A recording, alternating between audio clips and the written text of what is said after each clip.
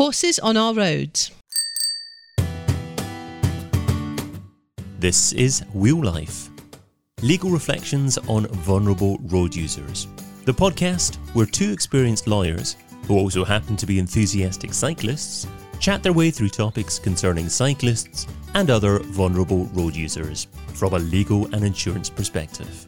Hello, I'm Emily Formby of 39 Essex Chambers. And I'm Caroline Hall of DAC Beechcroft. And in this episode, we're absolutely delighted to be joined by Alan Hiscock, the Director of Safety at the British Horse Society. So Alan has a background of some 26 years' experience with one of the biggest mounted police units in the world, 12 of them as the Chief Equitation Officer. And in that time when he was in the mounted police, he trained officers all over the world for various large-scale events, including the 2011 Super Bowl, the 2010 World Cup in South Africa, and the 2010 Winter Olympics in Vancouver. So I have to ask a couple of questions about dressing up as a Mountie. Anyway, mounted police operations and tactical commander at some of London's biggest and busiest events and demonstrations also kept him occupied on our shores, but when he hung up his police spurs, he took on the job which he now has of the British Horse Society Director of Safety, and it's in that role that we're delighted to welcome you today. So hello, Alan. Hello, thanks very much for the invitation to talk about all the work that the British Horse Society is doing on the roads. I think that would be really exciting. But before we do, I do have to ask you a little bit about, as you say, some of that CV on your in your mounted police experience. Did you get to dress up as a Mountie? Did you work with the Mounties when you were in Vancouver? Well, I worked with the Vancouver police themselves, the city police, who have a mounted unit, and also the Royal Canadian Mounted Police, so with the red tunics and the Stetson hats. And I was really privileged and lucky enough to go to their training school where they train all their horses for their musical ride, and was able to take part in their world famous musical ride. So yeah, it was quite an experience. Oh, that must have been excellent fun. And talking about musical rides, I know that when you were in the police, the mounted police in the UK, you worked out at Imber Court down in Surrey, where every summer there's a magical, or there used to be a sort of magical police horse show that as a child I used to go to every summer. And the one of the things that I particularly remember you policemen doing was a sort of striptease horse ride, and you'd kind of gallop round around the ring with the music of the stripper going, and take off your police jackets and then take off your saddles while you were galloping round and round, which always struck me as truly mind-blowingly brilliant. Did you take part in that kind of activity? Yeah, no, I was. I led the ride for quite a few years towards the end of my career, and we did Olympia, Horse of the Year show. We went abroad, and although it looks flashy, and aren't those riders been able to take their saddle off as they're going over jumps? It's all to show actually the training of the horses. So there's an awful lot of work that goes on behind the scenes to get the horses ready, because you mentioned the saddles. You don't normally take your saddle off as you're cantering along. So that is a totally alien environment for the horse. So there's a lot of training that takes place to get the horse to that particular level. So yeah, lots of intricate movements and jumping through fire, but it's all to show how good police horses are. No, I'm sure that's right. And as a 6-year-old with my ice cream watching the fun, it's important, as you say, to remember the serious work that was going on in the background. But I suppose that also feeding into your role now is part of that very high level of training of horse, and also rider and horse together, enabled you to have that level of trust when you're working with your horses to be very safe in all sorts of circumstances. Yeah, the training of the horses was paramount, and it was, the horse trusted the rider, and the rider trusted the horse in all sorts of particular occasions. If we were in a demonstration or a riot or a football match, or even just walking the horse around Trafalgar Square, it takes that element of trust. And the whole process of training a police horse is something that takes time. And it's when you see or think about a horse, what they are flight animals, and they will turn around and run away from anything they're unsure of. And yet the police horses are standing in front of, a very large football crowd, or even at the Notting Hill Carnival. So it's a real sort of almost a sort of paradox that horses that are flight animals are standing in front of a lot of things going on when they should be turning around and running in the other direction. Yeah, when I was at school, one of my classmates, her dad was a mounted police officer, so we had the mounted police come to our school quite regularly. I think it was quite special. So I remember the police horses and how big they were. But my nephew, who grew up in the Highlands, had never seen a police horse before, and he's recently gone down to university in Edinburgh. And I got a message. His father and I got a text message from him going, "I've just seen my first police horse, and oh my God, the size of them," kind of thing. And he'd never been close to one before or seen one. And I was like, maybe stay back from them. They know what they're doing, but they're big beasts. And he's like, yeah, no, I'm not going anywhere near. And then my brother started telling a story about poll tax demonstrations in London when he was a student and coming across police horses kind of thing. So if you're in the cities, you come across them. But as I said, my nephew from the Highlands had never seen a police horse or didn't understand how this horse could be in the centre of a big football crowd in Edinburgh. I think it was a rugby crowd, and just be absolutely static, because he's ridden horses all of his life and he's never seen a horse that well trained. Well, that's good to know. Poll tax rights. Yes, I was there and I was on a police horse. So I hope I met your was it your brother in pleasant circumstances. There was something about running away, but I don't think they'd done anything wrong, or so he tells me now. Anyway, maybe we'll just move on.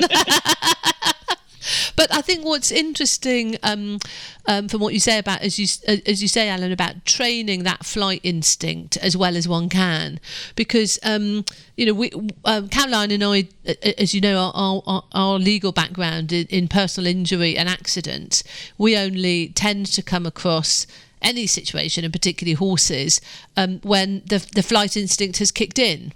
And one of the things that we've talked about in other episodes of this podcast, looking at causes of accidents and how things have happened, is the fact that with a horse and a rider, you've got that sort of situation of two brains, and you've got two heads to worry about, and two sentient beings reacting to unfolding circumstances.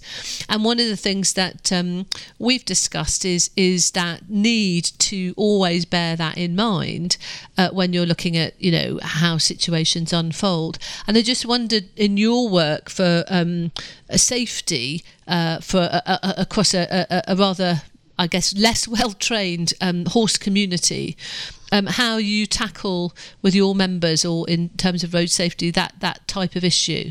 We explain to riders they've got to be particularly careful of the horse that they're riding, and understands that they are flight animals. I'm sorry to say there are some riders out there that just think they can chuck a saddle on a horse and put a bridle on and just go out on the road straight away without doing the preparation work. And I think it's really important that all riders try and desensitise their horse in some way, or when they do go out on the road, that they ride with a more experienced horse. Perhaps take the inside. I mean, that's how we train police horses. We had an experienced horse on the outside and a young horse on the near side, until they're confident that their horse will be okay on the roads. I mean, of course, you cannot guarantee that nothing's going to happen. Even a police horse will react to something. I don't believe there's anything that you can say is a bomb-proof horse. It might just be a flick of an ear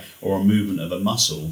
But we're always saying that, yes, there's lots of work you can do at your stable that mimics the training of police horses, but will make it a much more pleasant and a less challenging ride when you go out onto the roads, or even off-road on bridleways. So is there any system of training? I I don't think there's any mandatory training for going on a road, but is there any sort of system of training people or indeed horses before they do go out on road, similar to, bicycle proficiency or that kind of training? Yeah, there's the BHS Ride Safe Award, and I managed to convince the Department of Transport to put that in the highway code, that new or inexperienced riders should consider taking the BHS Ride Safe Awards. And what that award does is sort of generates an awareness for a rider when they go out onto the road or when they ride on the beach or on bridleways, because it's all very well going out for a nice pleasant ride, the sun's shining and you're chatting about the price of broccoli at Sainsbury's to the person who's alongside you, but when there's something might happen and you're not ready for it, or you're not aware of it, or you're not even thinking ahead, then that's when issues might start happening. So it's all about an awareness, that our Ride Safe Award. And Mounted Police are taking it. The Greater Manchester Police have taken the BHS Ride Safe Award, as have Lancashire Mounted Police. And I know the Metropolitan Police are looking to incorporate it into the training of new recruits into the Mounted Police. So it's a very worthwhile training exercise, and you can't get enough training. I mean, even when I go out on a ride now, I'm always thinking, how can I do this? How can I do this better? So training really is an important element. So what are the key hallmarks of the Ride Safe? What are the key sort of takeaways that riders ought to have in mind when they are, particularly when they're on a road, when they're going to be encountering motorised vehicles? Well, I would say that awareness. So you are always looking ahead. You're always looking to the side. Is that dog going to start, running up to the gate and start barking at you? Is that car door going to open? Is that chainsaw going to start over there? Looking behind you, checking the traffic situation behind, and always being aware. That's not mean to say you don't enjoy your ride, but you have that awareness and having the horse's attention at all times, because you've got the horse's attention, you've got the horse's respect, and then you have the horse's trust. But it runs through everything about wearing conspicuous clothing, high-vis clothing, about what equipment you can put on the horse. But in everything, I would just sum it up by saying awareness. Yeah, well, I had a look on your website and was looking at the different sections, advice for riders, but also advice for cyclists. I cycle quite a lot at weekends with friends and in group rides and things. And one of the first things I ever got told is exactly one of the things you've got in your advice for riders as well, which is show courtesy to drivers. A smile and a nod are enough if your hands are full. And it's one of those things about the respect for the horse rider to the cyclist to the driver, and everybody just being aware of each other on the road. So yeah, one of the first things I got told is make eye contact and have a smile, and that can take you a long way. Absolutely, it's very important. I think somebody said if you haven't got mutual respect, then you've got trouble, and I think that's the way you look for riders with cyclists or car drivers, and getting that mutual respect is what I think we all strive after, and those are the lines that run through the highway code, is having that respect. Everybody's got a right to feel safe on the roads, but if you don't respect the horse rider, if you don't respect the cyclist or the pedestrian, and indeed the drivers, there's that mutual respect and responsibility as well. That's another thing that in the Ride Safe Award, there's certain responsibilities that riders have when they go out onto the road, and it's all very well that we are saying, drivers, we'd like you to do this, this, this and this, but then when riders go on the road, there are elements in the highway code that we'll keep riders safe. It's there to make sure that riders are safe and drivers are safe. So that mutual respect, as you've mentioned, Caroline, absolutely right. So that's really interesting. I'd come back on to the Dead Slow campaign in the highways code in 1 second, but just what you were talking about then just made me think about the need, in a way, the emphasis on everybody having keen regard on what they're doing when they're on the road. And I do wonder, one of the problems that I think has happened over the years is cars have become easier to drive and have become more and more comfortable. When you had to change gear all the time, you had to be quite on the ball to be kind of aware of what's happening, or your car would stall. So as soon as you're in an automatic car, I think it's easier not to pay so much attention.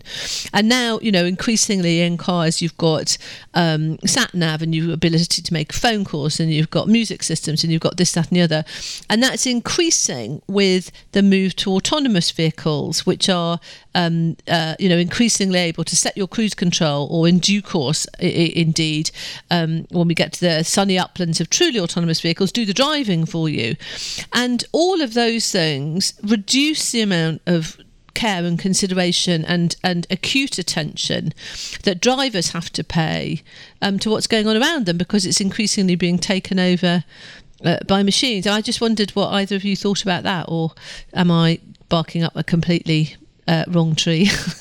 Yeah, no, I don't disagree with you. I think when you are on a bike, I can do it from the cyclist perspective, and then I'll pass to Alan on the horse rider's perspective.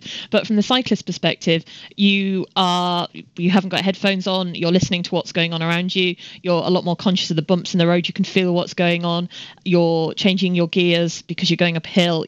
It's a lot more, you're in the moment, and I think that's how it affects me. And if I'm coming up to a horse, I'm paying attention because I can hear the noise it's making. I can hear the rider's conversation with the horse. I'm concerned, have I made enough noise, or have I shouted out enough so they know I'm coming past? And you're in the moment. And I think when I'm in the car, I must admit I'm probably a lot less in the moment. I don't know what you think, Alan. Yeah, autonomous vehicles, interesting concept. And if the programming is correct and they've considered everything, and I'm not convinced, and I still remain to be convinced, that the designers of autonomous vehicles have really considered horses, but I'm working on that, and we can touch on that a bit later. But if an autonomous vehicle has been programmed correctly, I think it could well be safer than a human driver, because it will recognise the horse, it will know it has to slow down to a maximum of 10 miles an hour. It will know there's the 2 metres gap, and if it hasn't got the 2 metres gap, then it won't attempt to pass. So I sort of have some interesting conversations with horse riders about autonomous vehicles. Some people sort of say, no, we can't have them on the roads, they'll be awful for horses. But if they're programmed correctly, then I think they could be safer when it comes to, I'm sort of channeling my thoughts on horses. And we've had an event in Milton Keynes. They've got little Starship robots that go out and deliver groceries from the co-op, and we've engaged with Starship Robotics because there are police horses in Milton Keynes and there are other bridleways there, and those little Starship robots perhaps don't. They know there's a horse there, but they don't quite know what to do. So we've had a great meeting and a partnership with them, and they're going to jig the programming of these robots. So it's going to make it actually safer for horses and riders. So yeah, it's a double-edged sword. If they're programmed correctly and the data's in there, I think it could be safer for horses. So that's quite an interesting point, in fact. So my proposition about not paying enough attention, actually it reaches its low point when you've got humans driving who get distracted. And then when you take the human out completely, if you've got a kind of 100% keen being computer, it will actually be better than the dozy human being. But as you say, it's all about the programming. And I have to confess, I hadn't really thought about the very particular difficulty of horses, because presumably if you have the sensors around the edges of the vehicle, the horse, if you just get the odd leg, doesn't necessarily show up as a mass sufficient to register with the car. Is that one of the problems? Yes, and also they can program in a horse or the shape of a horse, and it will recognise a horse. What that we want to make sure that the programmers have got, and we'll help them supply the data, is when a horse starts getting a little bit agitated and starts sort of on its feet and perhaps just slightly moving its haunches out a little way, then the vehicle must recognise that and actually stop.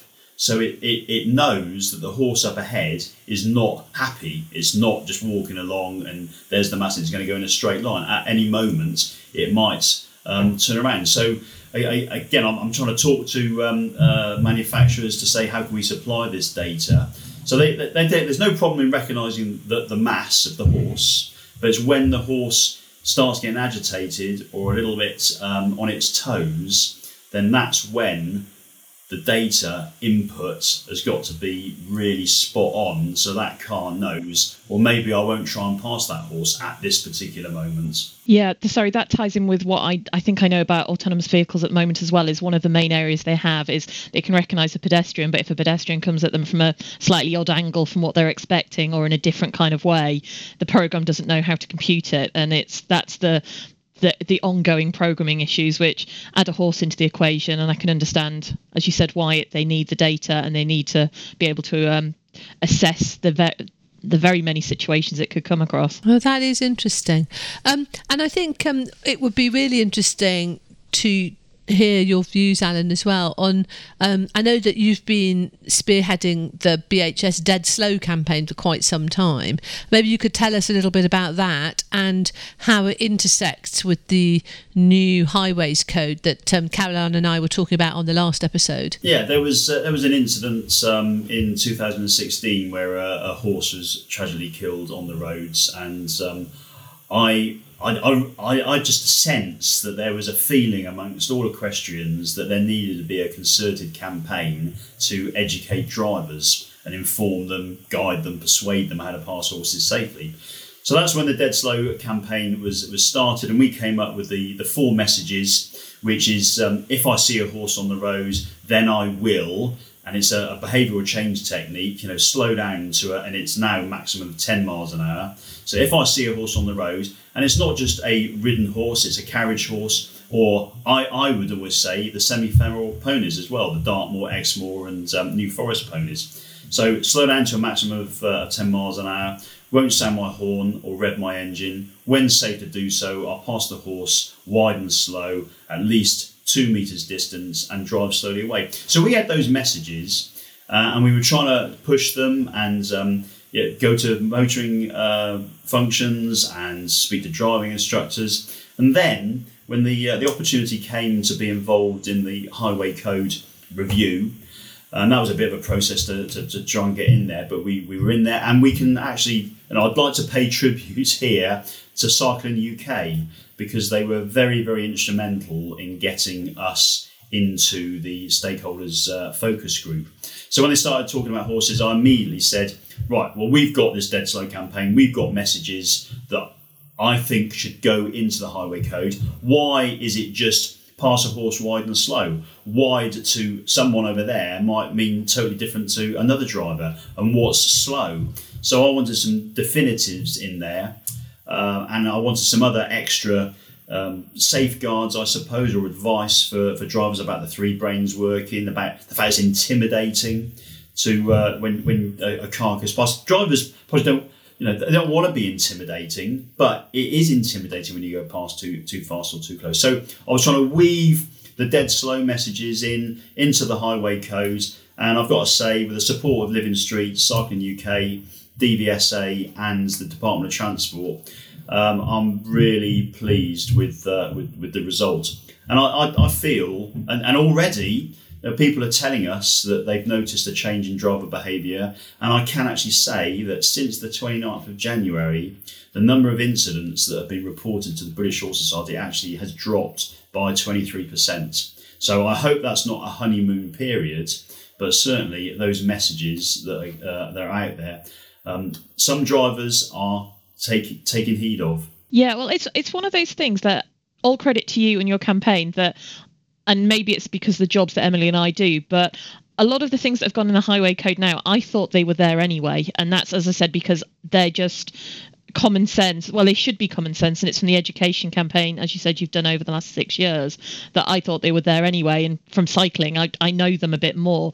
But it was when you flagged up and then going back through the added words in and realising, actually, no, this wasn't in there before. They weren't technically classified as vulnerable road users. It was just a bit of a catch-all at the end kind of thing. So, no, all praise to you for doing that, because it's cyclist horses, horse-drawn carriages, again and again within there. And the fact that you've got the defined distance for the overtake as well, because one of the overtakes for cyclists, it's 1.5 metres up to 30 miles per hour, and then at least that for above, but they haven't put a distance. Whereas with you, it's 10 miles per hour and 2 meters.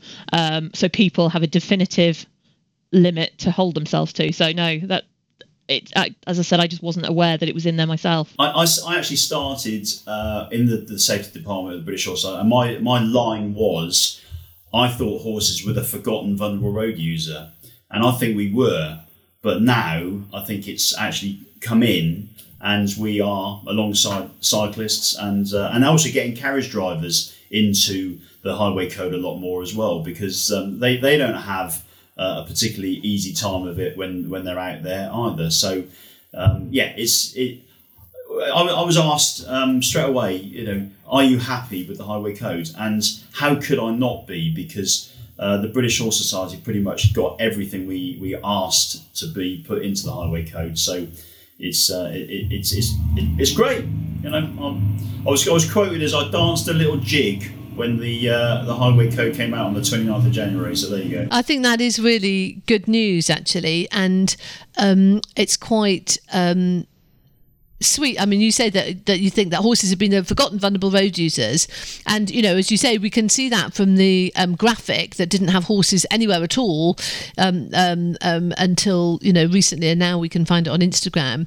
But it's right to say we've been talking about vulnerable road users for ages without having horses, and it's an absolute delight to have you here with us, and I think it's a real testament to your campaigning action, and also actually that it's given specificity to speeds and distance for other vulnerable road users, because of course that notion of precise distance and precise speed is a really useful tool for other road users to be able to ensure that they're not that they're not unwittingly causing difficulties. It's interesting what you said about the sort of campaigning I suppose energy that the British Horse Society has, because the defining moment for us getting onto the Highway Code review was a road safety debate that took place. It's etched on my mind, November the 5th, 2018, where we lobbied MPs to stand up and ask the then Transport Minister why horses, or could horses be put into the Highway Code review, and he said that he took his hat off to the British Horse Society because they are a formidable campaigning engine, and I've got the page in Hansard framed up on my wall. So a formidable campaigning engine. So that was a sort of defining moment, I think, in the whole Dead Slow campaign and introduction into the Highway Code. Well, that's great. I mean, that almost beats riding out with the Mounties, or doing the Super Bowl or whatever, becoming a formidable force in Hansard. That is quite a testament, and it is really interesting, and it's a real pleasure. It's been a real pleasure having you come to talk to us today and tell us a bit about what you've been doing with Highway Code. And also, I think probably the last thing I just wanted to pick up on was you talked about reporting incidents as well, and your sort of work around that, and that would be be quite interested just to hear a little bit more from you about what that is. Okay, we've got our reporting website tool, and also we've got an app now that was launched in March last year, and riders can let us know about any incidents that they've had either on the roads, or if it's with drones or low-flying aircraft or dogs or slippery road surfaces or fireworks. And it's any incident that makes a rider go, if things had been slightly different, that could have ended up in an injury to either myself or the horse, or an actual, unfortunately, an actual collision. So anything that makes the rider feel unsafe or the horse sort of reacts, then we need to know about it. And then when we have built up these areas or hotspots where incidents have happened, we can then work with the police and have close pass operations. I was on one yesterday with Thames Valley Police and the Metropolitan Police a couple of weeks ago. So we can work with them, and that's plainclothes. I was going to say plainclothes horses. The horses go out with t-shirts and jeans on, but the plainclothes horses with plainclothes officers. And then when a car gets past too fast or too close, there's a traffic car further up the road. The driver's stopped, brought back, and educated about now the new highway code, but also we're working with local authorities all around the UK, where we're getting temporary signage put up that shows the 10 miles an hour, shows the 2 meters distance, or just draws attention to the fact that we're asking vehicles to pass, slow and wide. So it's really important for riders to let us know where things are happening. Then we've got the evidence. Then we can go to the local authorities, the road safety partnerships, or the police. So it's helping the British Horse Society to help riders, and that's the Horse Eye app. I think it's really interesting because Caroline and I obviously are involved in litigation, so we normally see things after it's gone wrong, and particularly when the focus is on rendering one person or other responsible to a greater or lesser degree, because of course that's the basis of litigation, has to have an element of blame or it doesn't exist. And what you're working at is at a much sort of higher level of information and education to preempt things going wrong in the first place, which is very heartening to hear. I'm trying to get the messages out there, and I always work on the premise, tell me and I'll forget, show me and I'll remember, involve me and I'll understand, and that's what we're trying to do, involve drivers. Anyone could say 10 miles an hour, 2 meters distance, but why are we asking that? So that's why we're talking about the horse's eyesight. That's why we're talking about how quick a horse can move, so they understand why we're asking them those messages. And prevention is far better than an incident happening that results in an injury. At the end of my road are 3 horse stables, and I've got a horse menage at the end of my garden. So I'm used to waiting for horses and overtaking them around here. But one of the questions I had for you, in terms of obviously the overtake wide and slow and the 2 meter rule, is what about cars coming in the other direction? Not necessarily in a narrow country road, but we've got a fast 40 mile an hour road going out of the village, which horses will use to get to the bridleway. And you'll have the drivers behind them hanging back, waiting until it's safe to overtaking. But then you still have the cars coming in the opposite direction, whipping along at 40, 50 miles an hour and not seeming to pay very much attention to the horse because it's not on my side of the road. So what's your view, and what should drivers be doing in those occasions? Well, I'm glad you asked that, because that's something else that I actually absolutely want to put into the highway code.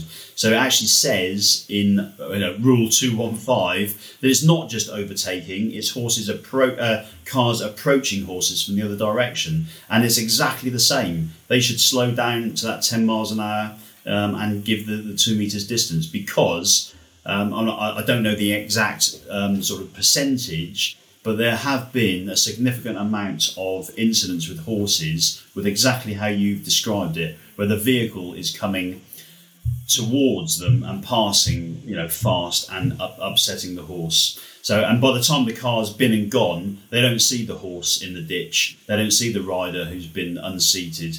So, very, very good point. I'm glad you raised it, because, again, I sort of fought for that to be in the highway code as well. So not just overtaking, it's approaching as well. So it's really giving horses a wide berth wherever you see them, and thinking carefully about other road users, and educating as we go. I mean, as you're saying, that the speed with which horses can move, I can testify to that, having seen them galloping around at Invercoy. It can be pretty jolly pacey, and turning on a 9-pin as well. But I suppose the important thing is for care and respect of all other road users, and particularly those amongst us that are a bit more vulnerable. But I think it's been a real pleasure having you with us today, Alan. It's been fantastic of you to give your time, and I, for one, have really enjoyed catching up and having a chat with you about all things horse, obviously the vulnerable road user side, but also a lot of fun that can be had out and about on horseback, and indeed watching riding. So thank you very much indeed for coming to join us today. I was just going to ask Alan, as closing remarks, you've got all of these sections in the highway code, you've danced your little jig. What's the next aim for you that you'll be dancing a jig if you achieve? One of the challenges at the moment is electric vehicles, and the perception that they frighten horses. Well, we're doing some work at the moment with Robert Gordon University up in Aberdeen, and with electric vehicles and horses, and finding out how they react. And early indications are that the horse hears and knows there's an electric vehicle behind it before the rider does. So there's a whole piece of work that's we've got to do there about, again, informing and educating and trying to guide riders to really read the signals that their horse is giving them. So there's that, and also autonomous vehicles. I really want to get to the sort of the they're going to come in. You know, there's no doubt about it. They are going to be part of our roads at some stage. And I just want to make sure that all the designers, all the programmers have really thought about how an autonomous vehicle will pass horses safely. So that's where I'll probably be, holding a walking stick or something when I do the jig then. But we'll see. Well, maybe we can have you back, and we can catch up on autonomous vehicles and horses, because autonomous vehicles is something we talk about a lot, and e-scooters and the kind of future of transport, as you can imagine. And it would be fascinating to hear how that all unfolds in the future. And yeah, let's hope that you haven't hung your bridle up by the time that comes about, and you're still able to. We can all collectively dance a jig together. How about that? Thanks so much for the opportunity to talk to you. It's been a real pleasure. Thanks a lot, Alan. Bye-bye. See you next time, Emily. Thanks for listening. Wheel Life is brought to you by international law firm DAC Beechcroft and Barristers Chambers 39 Essex Chambers. Discover more articles, podcasts and webinars over at dacbeechcroft.com and 39essex.com.